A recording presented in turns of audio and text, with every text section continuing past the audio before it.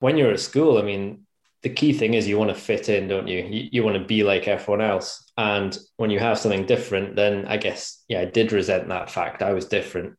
Particularly can't see in low level lighting. So I couldn't go and socialize with friends when it was dark outside. So I couldn't hang out on street corners and get up to mischief. So maybe it was a blessing, really. But, you know, that was a frustration to me. And when others were learning to drive and, you know, they were looking at me and asking why I wasn't, obviously I'm not legally allowed to drive. That would be Sure. a terrible idea. But yeah, it's funny because the day you leave school, suddenly you want to stand out from the crowd, and it completely flips on its head. And I guess that's when I started to realize that there were benefits to my visual impairment. I had something unique about me. And one of the I guess I still found it very difficult to come to terms with it. But one of the defining moments was when I met my now wife, Laura, who's totally blind. And we started with British cycling at a similar time, and we got to know each other and, you know, started seeing each other. And she said to me, "Do you want to go and see a gig?"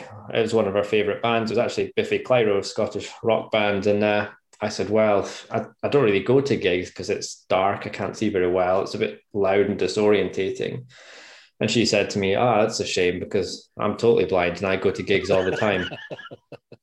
And there's just those moments when your whole world drops out and you realize your belief system was Hmm. just wrong. And that was one of those moments for me. And I did go to the gig, and you know, it was a very emotional moment and got to see a band I loved. So I have her to thank for a lot of my kind of change in perception, I guess.